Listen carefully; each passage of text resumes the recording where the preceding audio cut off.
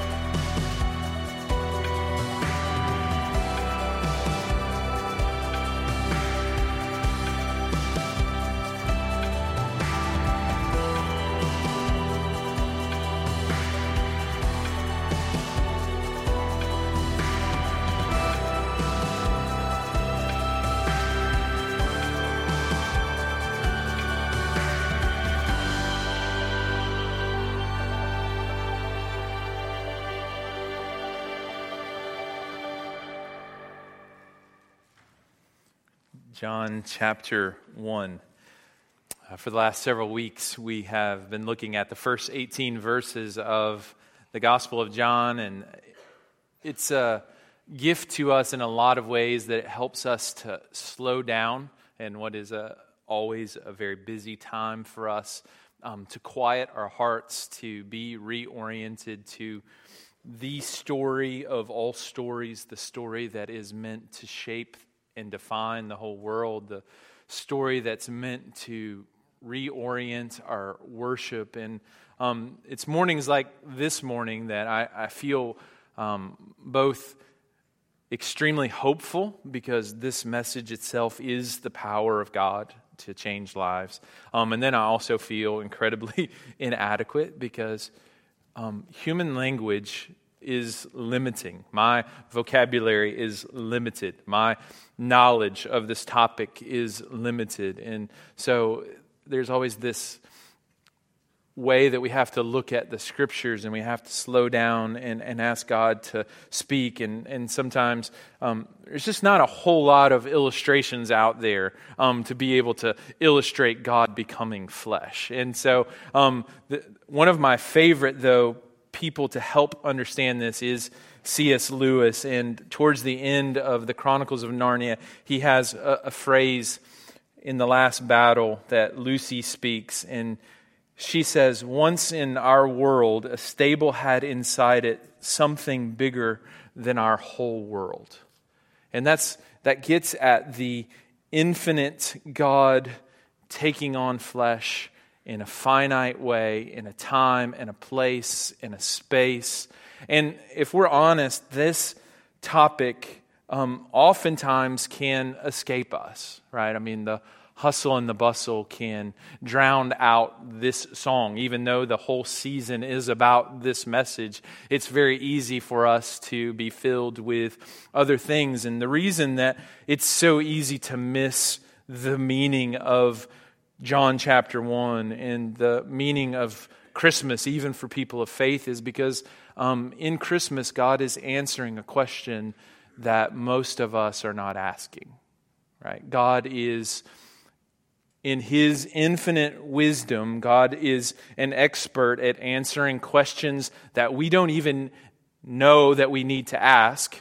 And He answers those questions in ways that we could never imagine. And then as we deal with the simplicity and the complexity of it, He actually changes us in ways that are undeniable. Right? So I'm not going to try to water down the complexity of some of the things that we're talking about this morning. But I hope as you come in contact both with the personal nearness of God and the transcendent God that took on flesh, that somehow that it meets you right where you are. And I just can't shake this impression that I had during worship, that this message is itself powerful. Like, it is spoken to people that need rescue. right? I mean, it's spoken to people that are being oppressed. These are a group of people at this time that were oppressed by the Roman government because of their nationality, because of their heritage, because of the way that they chose to live out their lives. They were oppressed, right? And deeper than that came the oppression of their own sin. And so the thought that keeps running through my mind as I'm looking out at all these faces that I love is that there's real freedom here.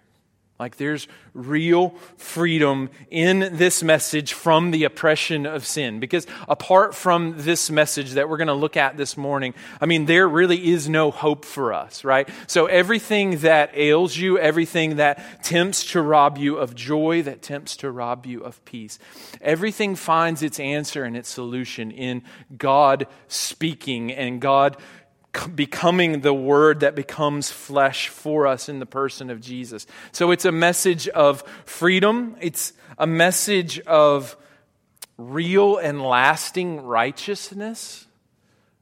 It's spoken to a group of people who were burned out trying to clean themselves up, right? Trying to play the religious game. So most of them tapped out and said, I'm not going to do that anymore. But in the midst of that, God provides a righteousness that's outside of them. A righteousness that will not perish, that will not fade, that will last forever, and it comes through Jesus. John chapter 1, it reorients us to the truth that no matter how good our intentions are and our plans for the world, that salvation is outside of us, right? And that's good news for a group of people that barely can get themselves out of bed most mornings, right? That salvation and the hope of the world is outside of us. It has to do with God Himself taking on flesh and entering into our story. And this story is meant to capture our hearts, and it's meant to fill us with wonder because God is the one that's doing this. He's the one that's taking initiative, right? I mean, this is even a group of people that's actually looking for Him. It's a group of people that think that God has given up on them. And it's at that point that God enters the story. Tim Keller, he helps us kind of recover a sense of wonder when he says, I would go so far as to say that this perennial note of surprise is a mark of anyone who understands the essence of the gospel. What is Christianity? So, if you think Christianity is mainly going to church, believing a certain creed and living a certain kind of life, then there will be no note of wonder and surprise about the fact that you are a believer, right? And I would say that that is the predominant experience of church in the South. There is a lack of wonder because people think, I've done this. I'm the one that showed up. I came to church. But then he goes on to say, if someone asks you, are you a Christian? You will say, of course I am. It's hard work, but I'm doing it. Why do you ask? Christianity is, in this view, something done by you, so there's no astonishment about being a Christian. However, if Christianity is something done for you and to you and in you, then there is a constant note of surprise and wonder. So this morning is about you breaking out of the religious box that makes you think that being a Christian is all about you and it's all about your performance. It's all about you coming before God and you having it all together. And it's about the God that came into the world to save you and to be with you and to enter into your story and to save you because of Him, not because of you. That helps us to recover a sense of wonder. That's why every time that we're encountering this story that people are singing and angels are rejoicing and shepherds are filled with fear and awe and angels long to look into who are these people that God is longing to save. What's going on in this story? That's a little bit of the mystery that we're bumping up into in our weakness and our finite minds. Something that's bigger than our whole world is meant to speak and change our whole world. So, with our best attempt, we're going to look at John chapter 1. We're going to read verses 14 through 18, and we're going to ask God to fill us with a sense of awe and wonder. So if you have your Bibles open, would you stand with me as we read John chapter 1, verses 14 through 18. And the Word became flesh and dwelt among us.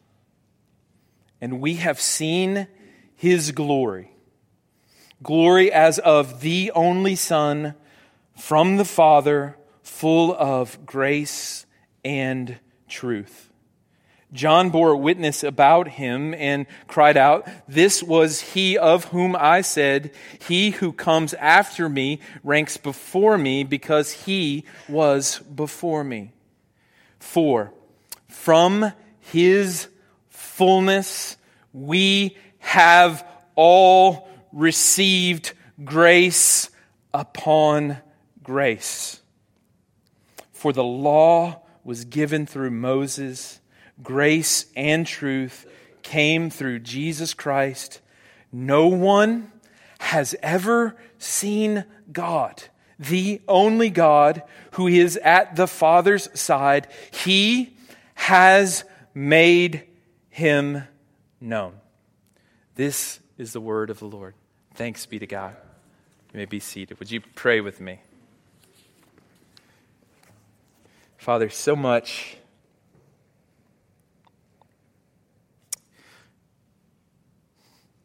we want you to perform this miracle.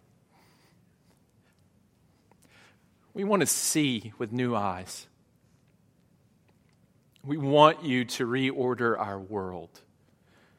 We want you to reorder our hearts. We want you to help us to see where things have become foggy and unclear. We want you to burn away the dross that keeps us from seeing and feeling and rejoicing in the truth that you've drawn near to us. I pray that somehow you would use this text to rejoice our hearts, that you would help us to see our lives and this planet in a new way. I pray that you would release real power for circumstances that are beyond ourselves, and that we would find fresh hope in who Jesus is and what He's done. To do that, we just need you to send the Spirit to open our eyes, to help us to respond in worship.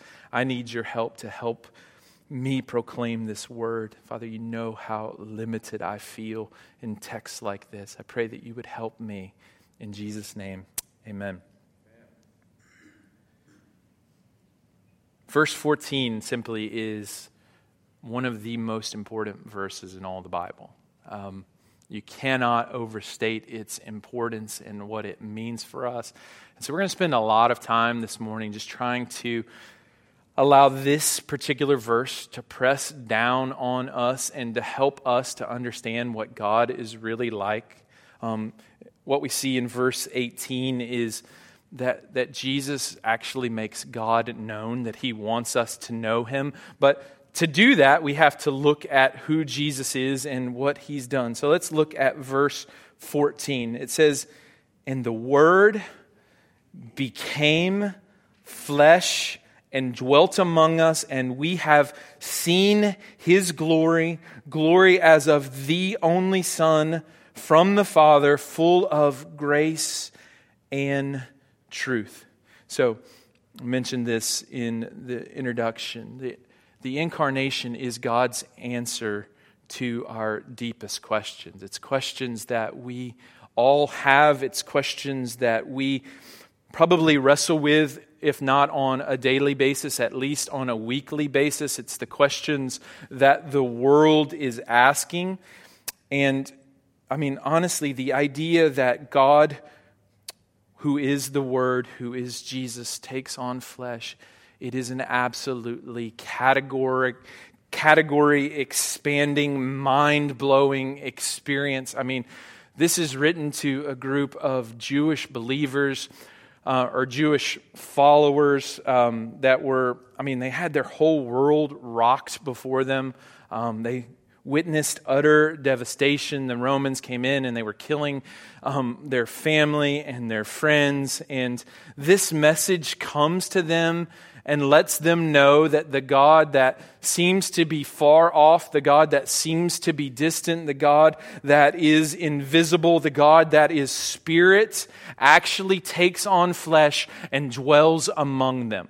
For them, this would have been a mind-blowing statement. And I just want to say this from the outset. Like, if there are not moments consistently in our lives when we look at who God is and He blows our minds and expands our categories, we're simply not looking at the God of the Bible, right? I mean, this God who, I remember studying this for the first time, being about a 21-year-old young man, and I was studying a theology book, and for the first time I understood that Jesus and the incarnation, He was 100% God and 100% man. I mean, most of the time, like when I'd grown up in Sunday school, like I would see Jesus perform these miracles and kind of walk on water, and I would say, well, what do you expect? I mean, that's what God would do, right? But then when I was able to think that God took on flesh and He was 100% human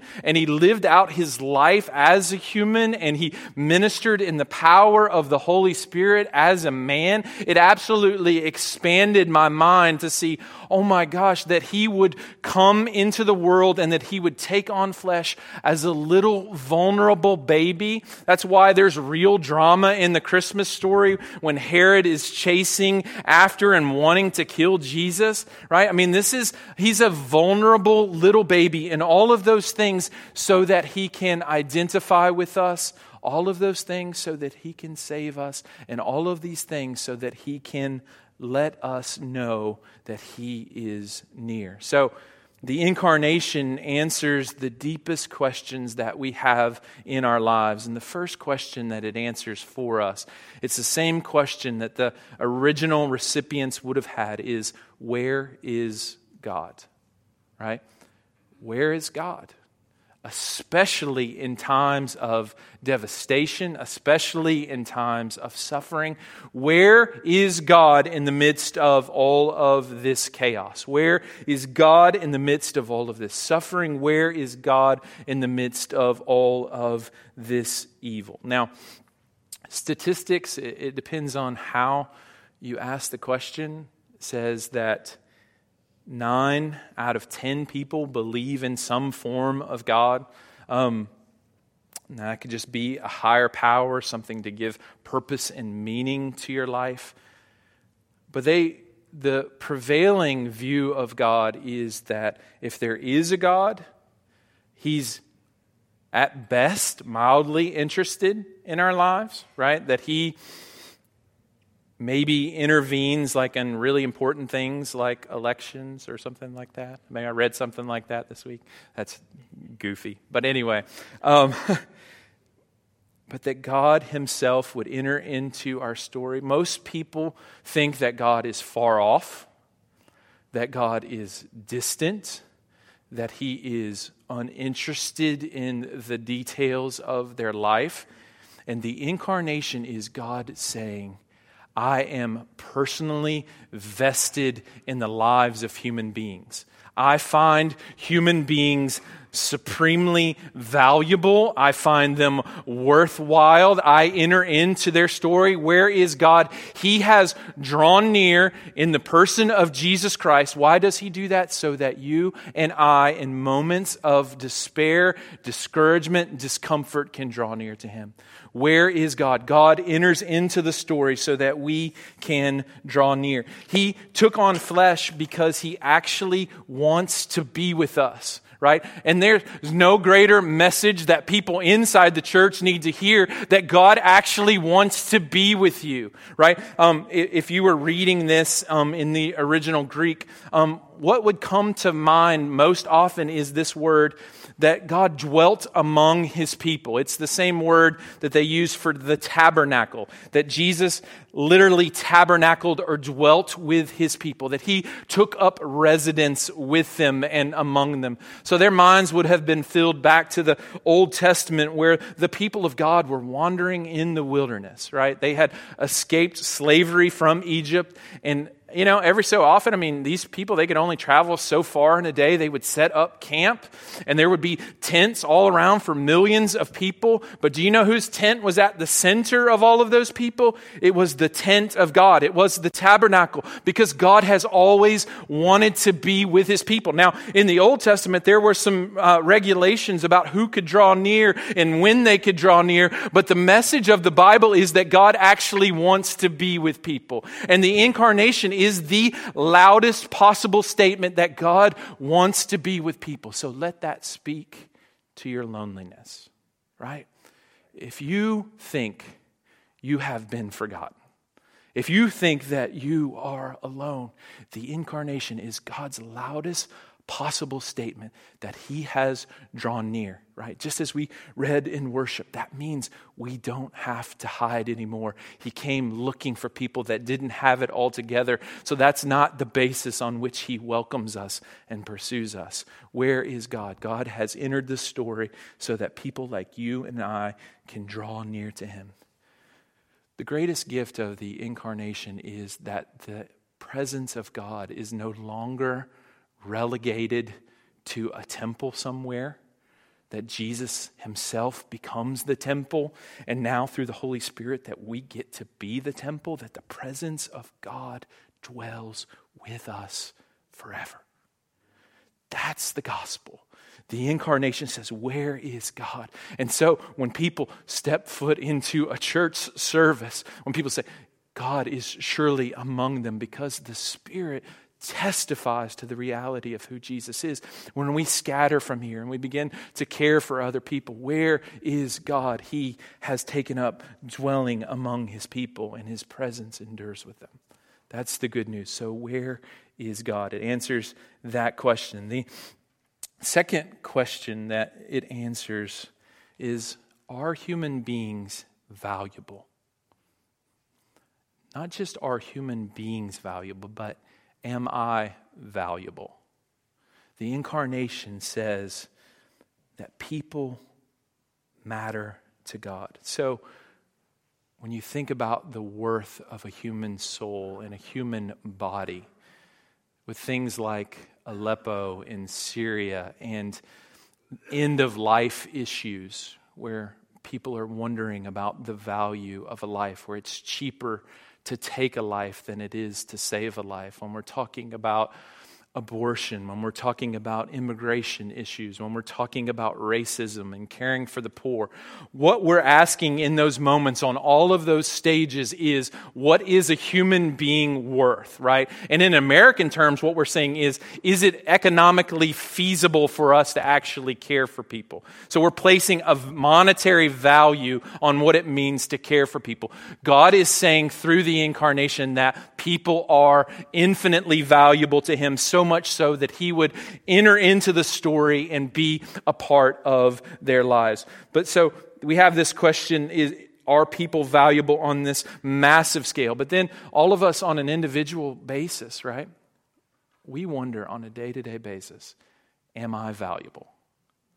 We look for anything and everything to validate us, whether it's our jobs and our careers, whether it's our family, whether it's our children's performances, whether it's the clothes that we wear, the neighborhood that we live in. We look for all of those things to give us worth and value. And what the incarnation says is that God has made the definitive statement about your worth and your value by coming into the world to save you. So you no longer have to look to something outside of yourself, outside of God, to find your worth and value. You can find your worth and value in the King of Kings and the Lord of Lords that has come to you. And we have this wonderful picture of Jesus in the scriptures who comes and gives us a better way to be human, right? It says that, verse 18, no one has ever seen God, the only God who is at the Father's side, but he has made him known. So Jesus gives us a better way to be human. So how does God relate to people? How does God relate to people? Well, we see, how would God respond at a dinner party, right? Jesus went to all the wrong kinds of parties with the wrong kinds of people. Why? To show that all people matter to God. How would God respond at a funeral? John chapter 11. He would weep his eyes out, and then he would provide a better way of escape by raising Lazarus from the dead. How would God respond to a woman that's caught red-handed in the act of adultery? John chapter 8. He would say, you without sin, you can cast the first stone, and then he would allow her to find mercy and grace in his performance for her, because he laid down his life for her so that she could find escape from the penalty for her sin. How would God respond? How would God live out life? We have that in Jesus. We also have Jesus validating all experiences in life by becoming human, right? Super religious folks, they just want to they want to truncate life down to if you just read your Bible and pray. Those are the only valuable things about being a human. Yeah, maybe going to a church service every once in a while. But Jesus lived 30 years in obscurity. And you know what he did? He grew up. He learned things. He had relationships. He had friendships. He had a vocation. So Jesus' incarnation gives value to all of life. So you don't have to just have these few activities that are considered spiritual to be human. No, Jesus becoming a human validates all experiences. He validates what it means to live life before God. So Jesus validates human, but he also redeems it so we see a better way.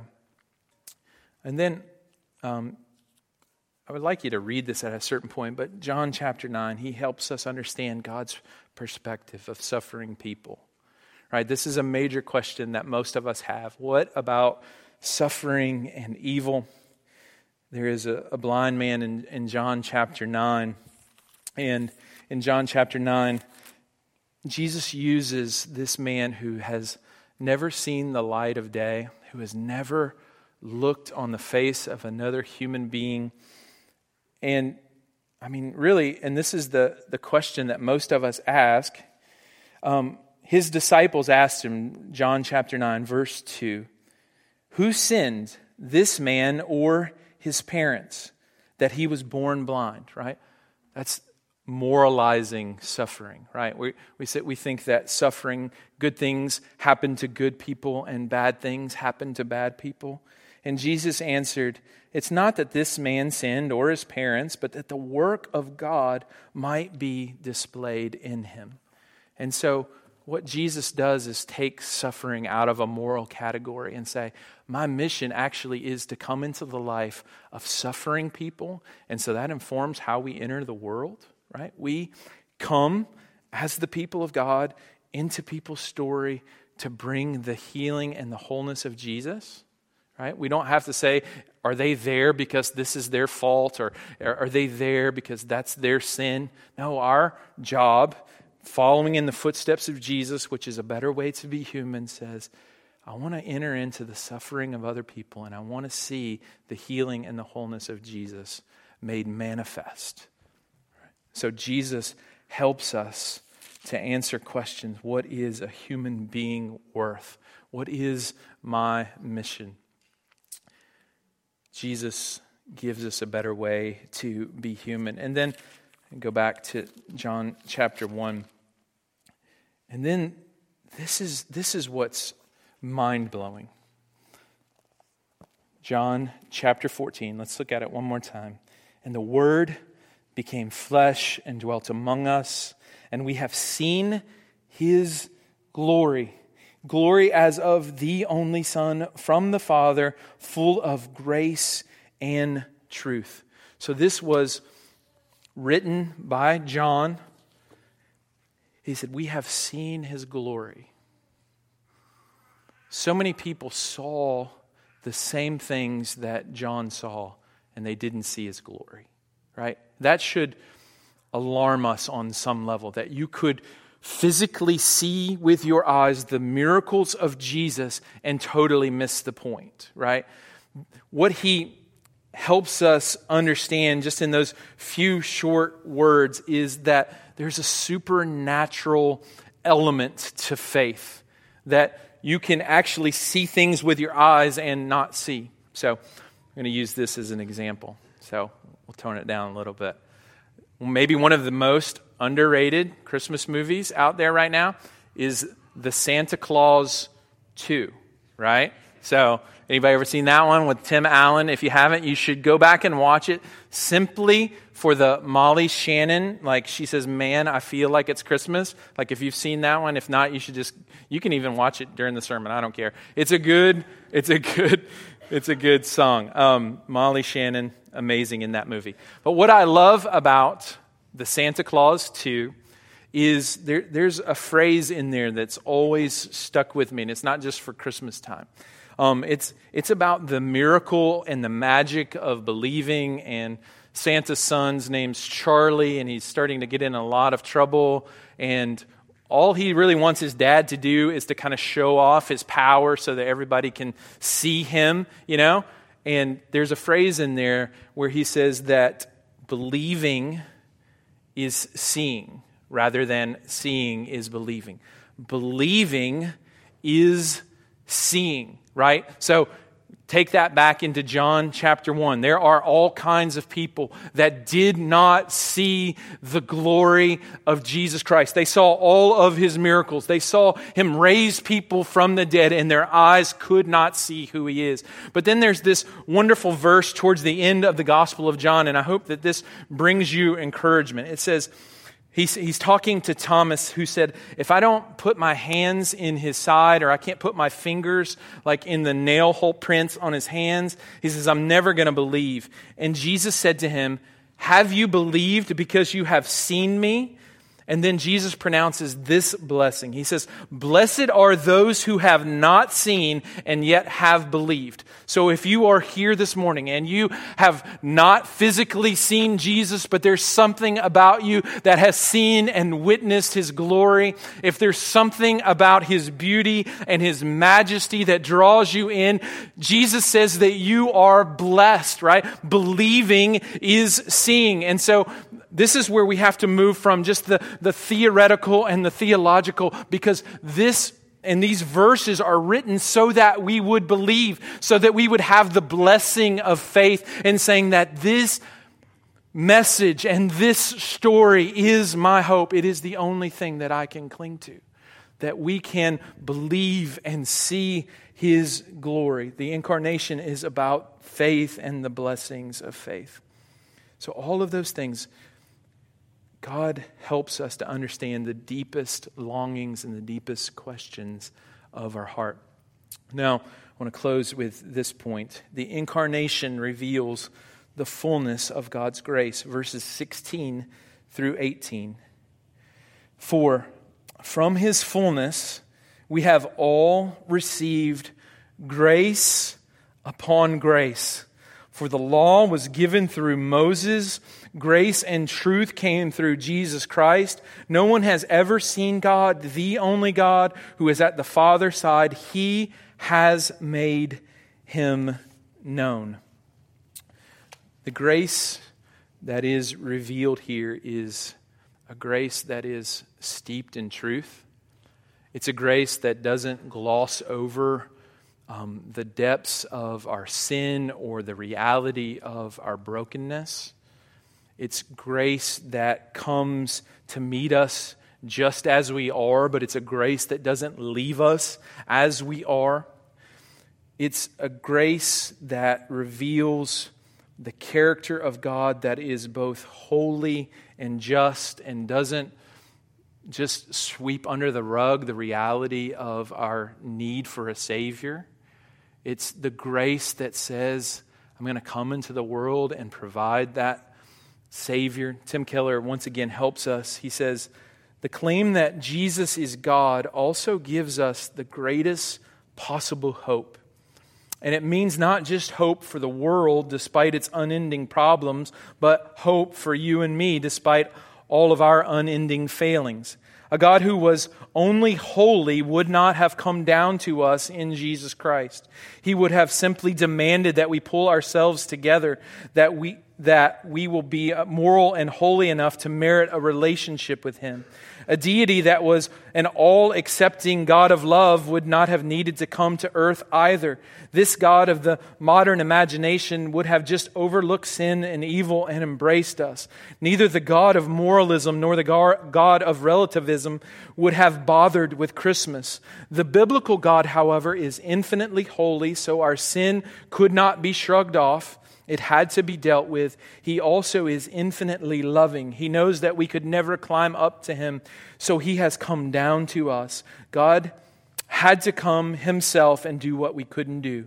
He doesn't send someone. He doesn't send a committee or a report or a preacher to tell you how to save yourself. He comes Himself to fetch us. Christmas means then that for you and for me that there is all the hope in the world. So God is simultaneously holy and full of grace. Grace and holiness meet in Jesus Christ, who becomes flesh for us, full of grace and truth. And the incarnation reveals the fullness of God's grace. Now, there's a phrase in there. It says grace upon grace. It literally means grace instead of grace, grace in place of grace, grace on top of grace. And it draws this picture of the Old Testament and Moses and the law, that grace was revealed even then. So this helps us put our Bibles together, right? That there's real grace that's revealed in the Old Testament. So I mentioned the tabernacle earlier, where it was real grace that God would make a covenant with people and He would invite them into a relationship. And even though the law revealed how much they needed a Savior, it was a real way that God welcomed His people into relationship with them. That's grace. But there was a limit to that grace. And then Jesus comes into the world and gives grace in place of grace, grace on top of grace, so that now for the people of God, there is no limit to our access to the presence and the promises of God. We no longer have to stay at a respectable distance. We get to draw near with our hearts full of faith, and we get to experience the fullness of who God is. So it's the incarnation that says there are no limits on our experience of God. There are no boundaries. We get to draw near with all that we are and experience His nearness and His kindness and His mercy. And that mercy will change us. That's a grace that comes from His fullness, a grace that will not be extinguished. It's a grace that you will not exhaust. And so let that speak to the problems that you brought into this room this morning, that from His fullness, you can receive grace in place of grace. No matter how many times you've blown it, no matter how many times you don't think that you have it together, no matter what your shame story says about you, God says you receive, because of His fullness, grace upon grace. So where do you need grace to be placed on top of grace today? Where did you walk in here unaware of His activity, unaware of His commitment to you? It's at that place that grace upon grace is meant to meet you and change you. This means we don't have to be in the shadows, that we don't have to stay far off, that we get to draw near and receive grace upon grace. And that kind of message, listen, you're going to leave here. You're going to interact with real people, with real stories and real need. And they don't need just a hug or a pat on the back. They need a tangible expression of God's grace. They need people to look them in the eye and say, you are valuable to God. Your story matters to Him so much that He would come into the world. And then He needs people to come alongside them and say, I'm gonna be a tangible picture of that for you. I'm going to walk with you, and I'm going to point out His grace every step of the way. Not because I have it all together, but because I don't, and He meets me every step of the way. I receive grace upon grace. And so that means we never move on from our need from grace. And we celebrate the reality that grace isn't just a concept or even just power, that grace is a person and his name is Jesus. And he's here for us, and he came to draw us near to God so that we can experience freedom and forgiveness and joy. That's the miracle of the incarnation. This is his kindness to us. From his fullness, we have all received grace upon grace. There is no lack in God, in his grace for us. So that means we can come to him just as we are. And that's what we're going to do as we continue to worship. Let's pray. God, thank you for Jesus. Thank you for his finished work on our behalf. Thank you that from his fullness we have all received grace upon grace. I pray that as we taste grace through the table, that the weight and the sin that clings so closely would fall off, and that there would be a lightness of forgiveness that comes over us as your people. I pray that we would receive your gift, that we would receive your presence, that we would receive the fullness of your kindness towards us. I pray for people that feel lonely, that you would draw them near. For people that feel abandoned, that you would reveal your nearness. For people that feel hopeless, I pray that you would impart hope. Do all of these things because of your continued posture towards us. It's in Jesus' name I pray. Amen.